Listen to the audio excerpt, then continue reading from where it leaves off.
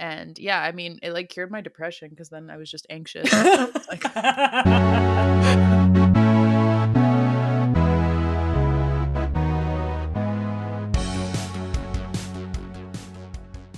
hello and welcome to Gender Troubles. I'm Emma Austin. I'm Eva Espenshade. And we majored in gender studies. So you don't have to. We are on Twitter at GenderTroubles1, and we're on Instagram at gender.troubles.pod. And we have a Patreon, which is patreon.com/gender_troubles. And Gender Troubles is a proud member of the Harbinger Media Network. Harbinger brings you progressive podcasts from all across Canada, and you can find them at harbingermedianetwork.com. Right on. So yeah, I think today we're going to talk about the Indian Act in Canada. Yes. And basically talking specifically about gender discrimination within the Indian Act, which is a very long history dating back to the 1850s. So buckle in for a couple hundred years. All right, get in the Wayback Machine. Yep. So yeah, I just wanted to go through like a few little disclaimers, I guess, before we get into it. So yeah, I'm a settler in Canada. I'm white, and by no means should my voice be prioritized in telling this story. I think it is important to discuss this history as settlers and like to know about it and to share this knowledge with our listeners if you don't know about it. But I definitely understand if you don't want to hear the history from me. This history, definitely we need to prioritize Indigenous voices. So I'm going to link some great articles by Indigenous authors in the show notes, and I encourage everyone to check those out. And I also wanted to talk about the word Indian. This isn't a word that we use anymore to describe Indigenous people. I think the more accepted term now is Indigenous, although, I think it depends on who you're talking to too. But definitely I use the word Indigenous. That's the word that I've been taught to use, and the one that I think is most acceptable. But when we're talking about the Indian Act, it's still called the Indian Act. It's a piece of legislation that has existed since the 1850s and is still today in Canada called the Indian Act. And so we still use that language when talking about this like specific piece of legislation. And so I will be using it like throughout the episode when discussing the Indian Act, but definitely not a word to continue using outside of that context. And it definitely has like pejorative connotation. It's a pejorative word now. Yeah. And I think speaking from the American side of Right. of the podcast border, also like thinking about how kind of like the history of Indigenous people in Turtle Island is taught in like American schools, and the language we use in America is much more, we say like Native American. Yeah. And there is also points where I'm quoting people in this podcast and they use the term Aboriginal, which was like a thing when I was a kid. Like that was kind of like the more socially acceptable term that was being used to describe Indigenous people. But that also seems outdated to me and like not a term that we use anymore. But I will, at least in one quote, I think, use that term because the author of the quote is. And then one more disclaimer. So I talk about non-status a lot. I refer to non-status people in this episode, but I just wanted to like stress that non-status should not be confused with non-Indigenous. So there are like many people, Indigenous people in Canada without status, and they've lost status due to a variety of reasons or never received it because of colonialism. Anyway, we'll get into it. But status is something that was invented by a colonial government to identify who is Indigenous and who is not. And it's a colonial legal category, and it shouldn't be misconstrued with indigeneity. And you can, my understanding too, and maybe I'm like getting ahead of the episode, but is also you could be a status Indian and actually not be Indigenous at all because you marry into it. Yeah. So we're going to talk about it. Two very very different terms. Yeah, definitely. Very different meanings. Cool. Yeah. Okay. So now that we've done all of our preambles. Yes. We'll get into it. Okay. So what is the Indian Act? So the Indian Act was at its inception a collection of very racist and colonial policies that negatively impacted the lives of Indigenous people across Canada. I'm going to give a brief overview of some of these main policies, but then I'm really going to focus on like sexism and gender discrimination that continue to permeate the Indian Act. But yeah, the Indian Act is like a big thing that means a lot of different things and had a lot of different parts to it. So in 1857, the newly developed Department of Indian Affairs introduced the Gradual Civilization Act, which was as gross as it sounds, and was later to be known as the Indian Act. And it had the goal of, quote, assimilating First Nations people into sedentary Christian agricultural communities, as said by John Malloy. So this saw the removal of tribal band leaders and the imposition of Indian agents onto reserves, and it gave greater power to missionaries and newly imposed band councils. And like status Indians under the age of 16 were mandated to attend residential schools in this period, and indigenous self-governance structures were extinguished. The act controlled when reserve residents could leave and enter the reserve. It regulated every act of daily life on the reserve. This legislation was responsible also for outlawing ceremony and spiritual practices and dances, including the potlatch. And it also allowed settler municipalities to take reserve land for public projects and farming projects, and it made it illegal for Indian bands to access legal counsel and services. Fun fact. I shouldn't say fun fact. It's not fun. The apartheid system of South Africa was taken from Canada. So some of the earliest Indian agents in Canada were from South Africa who came here to learn about our segregation system and brought it back to South Africa. Jesus fucking Christ. Yeah. So it's what do you call it? Canadian Heritage Moment, those commercials. Yeah. Yeah. So Indigenous people could also voluntarily relinquish their status. It was a process called becoming enfranchised. So by becoming enfranchised, Indigenous people earned the right to vote and they became citizens. And then automatic enfranchisement also happened to any Indigenous person who received a university education or served in the military. And it was like framed as this like positive thing. And basically, yeah, just with the goal of sort of forcing people into a Canadian identity and a Canadian status. Like a kind of fucked up graduation of like you have reached a certain level of what we deem like settler colonial respectability, and so we are going to make it seem like it's a good thing that's happening to you. Yeah, for sure.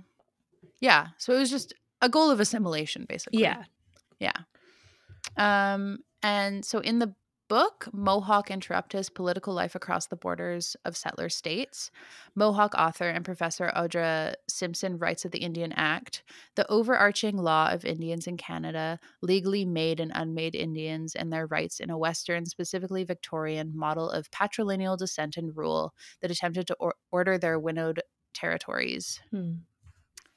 So why is having status important? I found this quote from Indigenous Foundations at UBC that I thought like illustrated why why having status is important. So I'll just read that. While Indian status as a legal category is undoubtedly problematic, it is still historically and legally significant. Status acknowledges the unique historical and constitutional relationship Aboriginal peoples have with Canada. For these reasons, attempts to abolish Indian status have been met with widespread resistance. In 1969, in an effort to achieve socio-economic equality between Aboriginal and non-Aboriginal Canadians, the federal government proposed to abolish the Indian status altogether. This policy proposal, known as the White Paper, was met with strong resistance from Aboriginal leaders and organizations. Those opposed to the measure claimed that, although status was a government imposition, Indian status acknowledged the distinctive history of Aboriginal peoples in the Canadian state and forced the government to legally acknowledge their obligations to Aboriginal peoples. Aboriginal leaders were concerned that to abolish status would absolve the government of its commitments. Further, to propose abolishing status infers that the eventual assimilation of Aboriginal peoples into mainstream Canadian society is inevitable. So yeah, it is like it's a made up colonial category, but it's also a way in which an important legal category in which Indigenous people can advocate for their rights Mhm. by occupying it, right? Mhm. Totally. Yeah. And it kind of seems like the kind of the proposal of just getting rid of um the Indian Act is kind of like a I don't see color way of Yeah. dealing with like a way of understanding discrimination, as if that's not, going to automatically, you know, allow reservations to have clean drinking water and not have, Mhm.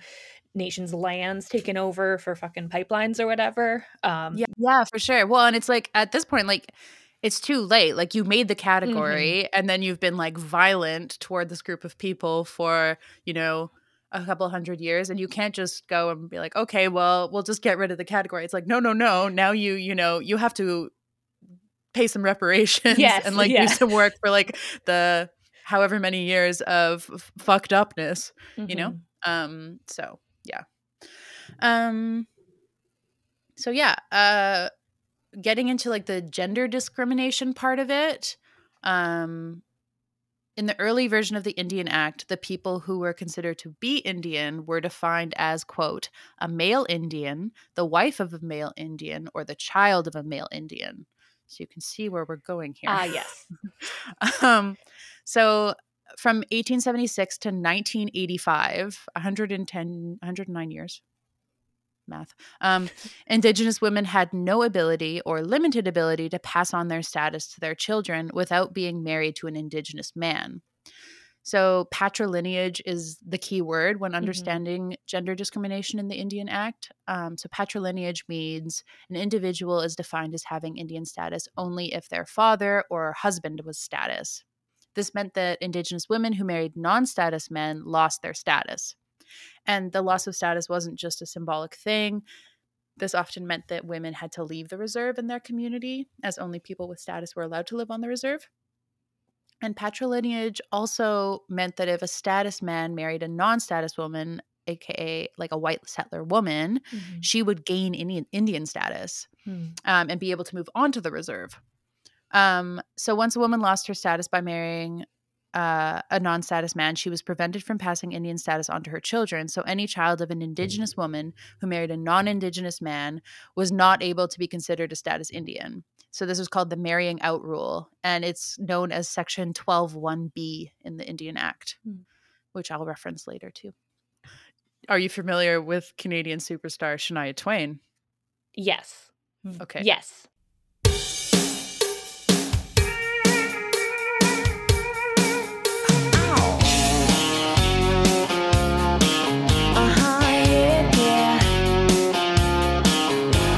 So yeah, Canadian superstar Shania Twain, both her biological parents were white settlers in Canada. And then her mother remarried and she married a man who had status. Mm. So Shania is legally considered a status Indian in Canada, which she has come under a lot of controversy for. I could see why. Yeah. And she's done interviews where it's like, I just grew up around No. the culture and I No. really feel it. And it's like, No. no, No. Come on, Shania. Shania, stop it. Stop it. Yeah. Yeah. So there were some famous court cases that kind of changed the path of the Indian Act or were responsible for the early amendments to it. So this is a quote from an article by Sheila Day called Equal Status for Indigenous Women Sometime Not Now. Quote, in the late 1970s, Sandra Lovelace from the Tobique First Nation in New Brunswick challenged the discriminatory marrying out rule in a petition to the UN Human Rights Committee. In its 1981 decision, Lovelace versus Canada, the committee found that the loss of Indian women's status pursuant to Section 12(1)(b) of the 1951 Indian Act violated the right to the enjoyment of cultural life under the International Covenant on Civil and Political Rights. Hmm. And then in 1971, this is another quote from Sheila Day's article. Jeanette Corbière Lavelle and Yvonne Bedard brought suit under the sex equality provision of the Canadian Bill of Rights. They lost, although 4 out of 9 judges of the Supreme Court of Canada agreed with Lavelle and Bedard.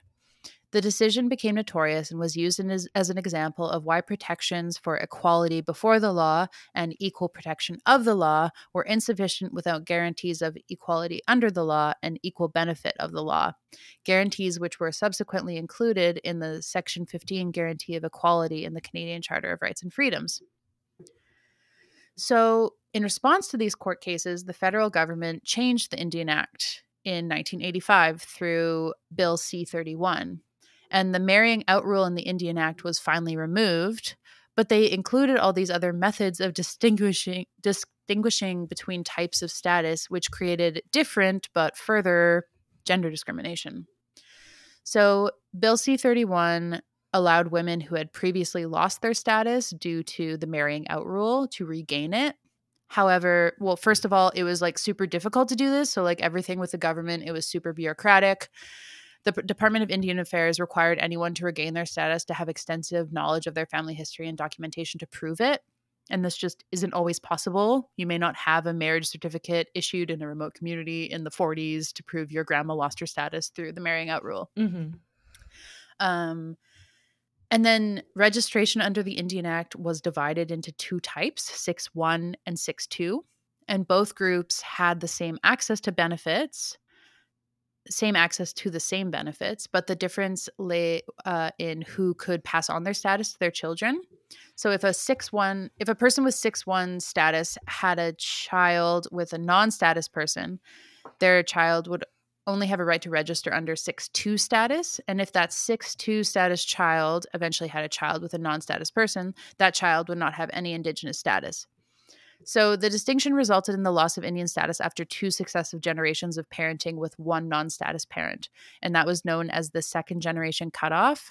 And it's significant because all the people that had lost their status prior to 1985 that were supposedly allowed to gain it back after 1985 through Bill C-31 were only allowed to attain 6-2 status, meaning that they would be unable to pass on to their child their status if they had a child with a non-status person.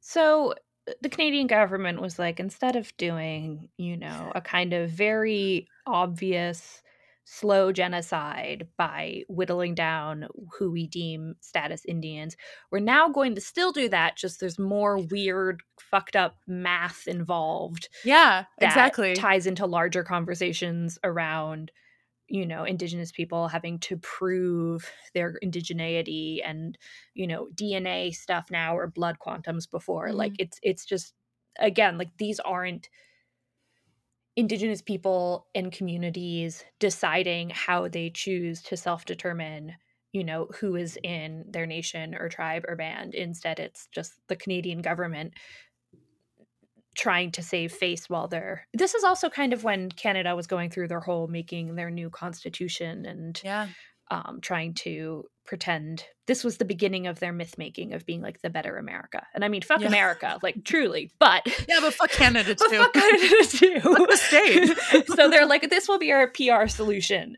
I know whoever wrote this policy was like, ooh, I'm going to be very sneaky. No one will ever know. And it's like, we see what you're doing. Like, what? It's just, it's like, oh, we'll just add one layer of, like one layer of difficulty to this or one layer of sort of, see, we're giving you your status back, but then you can't pass it on to your children. So it's like, yeah, you're effectively doing the same thing, just one generation later. And I think it also, this can kind of perpetuate the like settler myth that somehow by having status you are like getting all of these benefits, all the fucked up racist stuff around like, oh, you're like, you don't need to pay taxes or you don't need to do this or you don't need that, which is also like super present in the States. And like further making this legal category seem like this very like coveted thing that only certain people can have, instead of what it is, which is the lasting effects of a colonial framework that has 200 something years of complicated history. Mm-hmm. Well, and the fact that, like, yeah, like, the reality is that, like, there is, like, some benefit to being considered status now because of all of, like, the fucked up history of, like, colonization. But it sucks that you have to, like, advocate, like, Indigenous people have to advocate for themselves through this fucked up legal category, and basically only that fucked up legal category. And then they also like seem to have to fight tooth and nail to just exist in that category. It's like, and depending on who they marry or who they don't, they could lose it. And also, so if you are, I know, like, Indigenous women who are status could lose their status by marrying out, but presumably also if they were married to a status man who then renounced his status or was enfranchised because he went to university or did whatever, then she would also lose her status too. Exactly, yeah. Well, and also, like, just because they were marrying non-status men doesn't mean that they were not marrying Indigenous men. Like, the thing is that we had a professor tell this once. I don't know if you remember, but she was talking about how when the Indian agents were first put onto reservations, they started handing out status cards, and it was just like whoever was around got a status card, and that's how, like, the future generations, got their status. Was like, oh, my parents have status, but not everyone was, like, there to get the status card. Yeah, this was not like this was not an organized system. Yeah. Yeah, it was like 1857 style.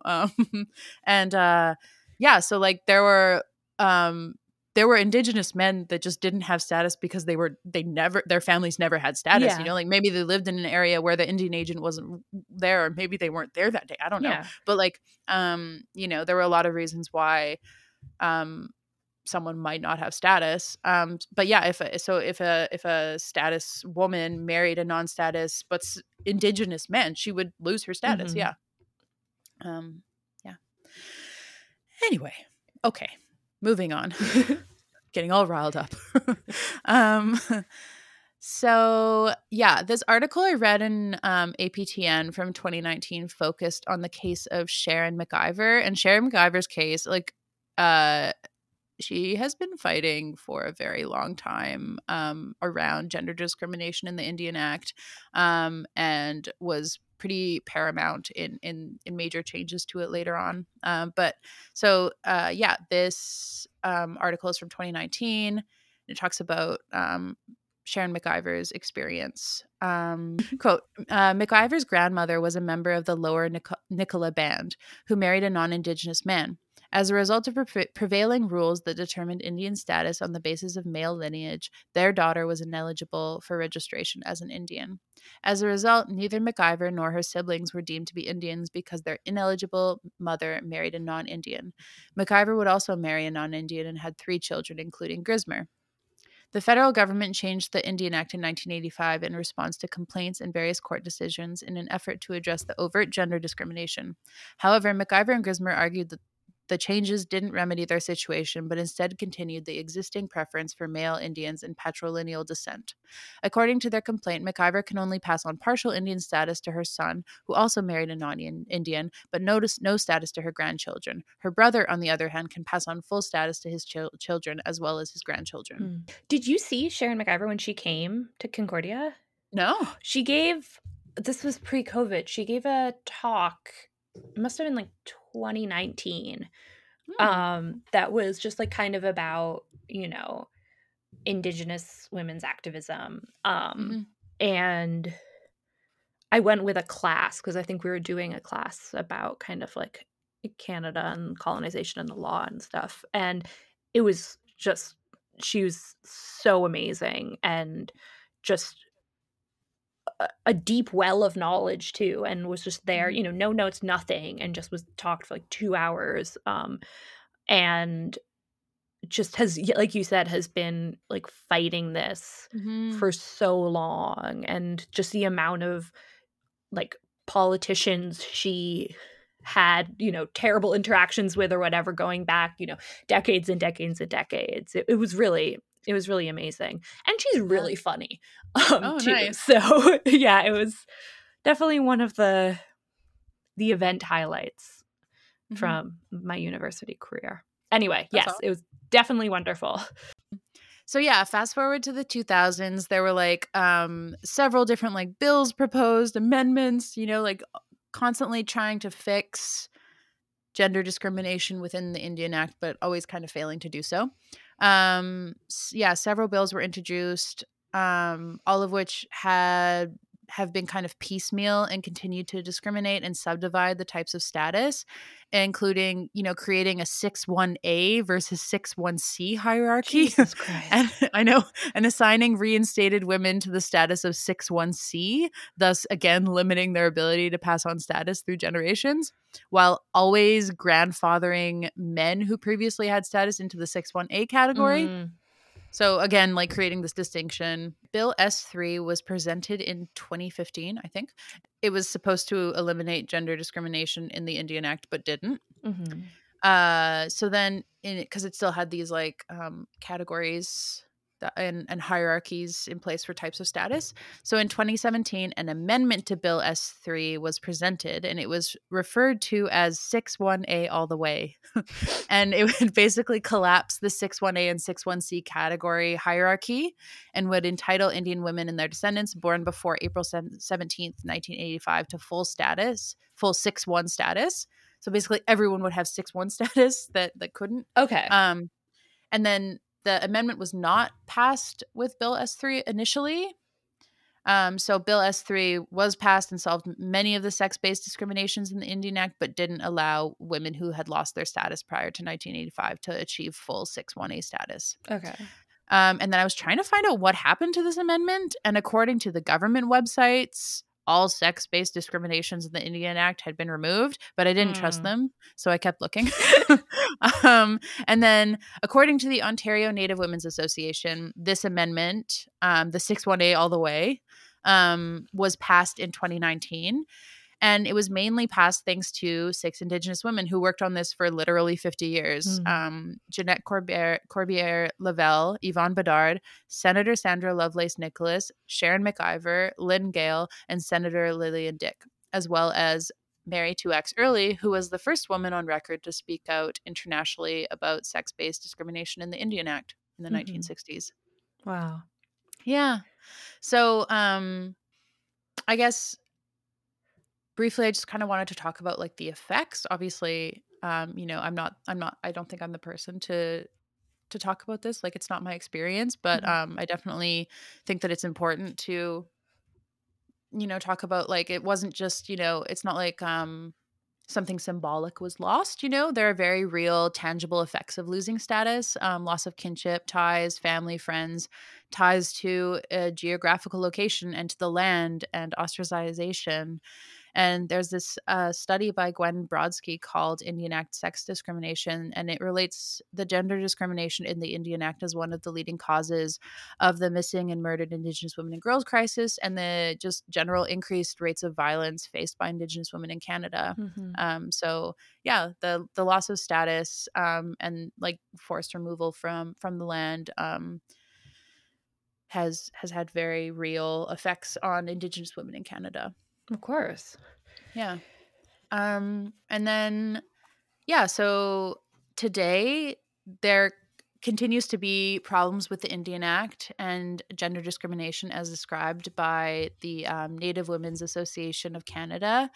They continue to ask individuals to try to register for status to prove dates and names and locations and have documents to back it all up. So it's not like an easy process still to reinstate your status if you've lost it. And yeah, they often rely on the like legal marriage between an individual's parents. And this quote from the Native Women's Association of Canada explains that does not reflect the ways Indigenous relationships, including parenting and marriages, might differ from non-Indigenous cultures and societies. So relying on a very colonial, traditional like white Christian idea of marriage, and having the legal documentation to back that up. So if you were married or if you were raised by 2 Indigenous parents, but they weren't married, then you might not be entitled to status.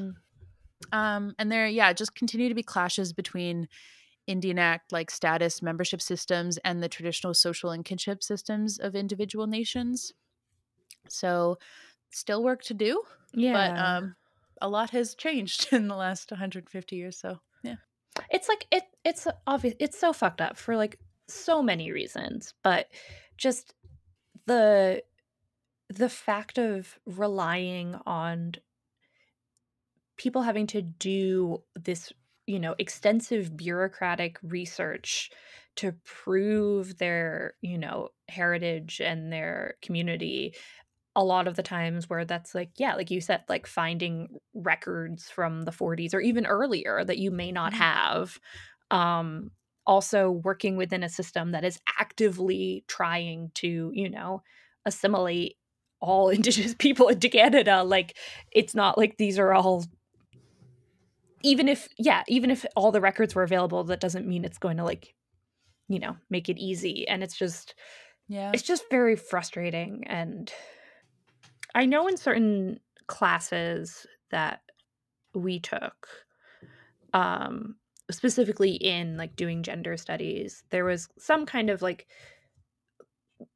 at like minimum quota of like how much of the syllabus and the content had to be about kind of, you know, Indigenous issues in Canada. And this should have been more, to be honest. And like some classes obviously focused more and not. Yeah. But for me, just coming at it as like, you know, an American who knew nothing about Canadian history, and not much about, you know, American history as it pertains to like Indigenous people there, like, yeah, it's just the facade of Canada, and the image it projects. Yeah, stupid Justin Trudeau and his stupid face being like, we're decolonizing. Yeah. Was this something like you learned when you were not like in, you know, elementary school or high school, or was it talked about, especially like back where, because you were in Alberta at that point, right? Yeah. I feel like my experience differs a lot from like other people I know. Like other people that I know, like my partner, for instance, and some of his friends who went to school in Ontario said that they've never learned about any of this. Oh shit! But I learned definitely about like the Indian Act, about residential schools. I mean, it was a very obviously like textbook written by a bunch of old white dude history. Yeah. But like, it gave me like sort of a bit of a baseline knowledge. All right. Well, thanks for tuning in. Also, I did a shout out on our social media, but just in case you missed it, we wanted to start doing a little bit of like a listener question corner. Yes. So if you have questions about something we've talked about on the show, or something we haven't but relates to gender studies or sexuality studies or feminism or whatever, we will discuss it, maybe try to answer it. But you know, if it's way out of our wheelhouse, we might not be able to. It should relate to gender studies in some way. Yeah, that's really all we're qualified to answer.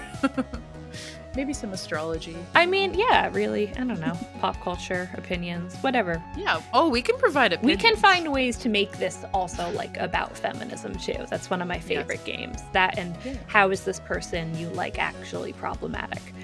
Ooh, yes, I love that one. Love pulling it out at parties. Let me talk about your problematic partner. Yeah. So if you want to send us a query, you can email gendertroublespod@gmail.com. Or send us a DM. Yeah, we check those. Be nice. Yeah.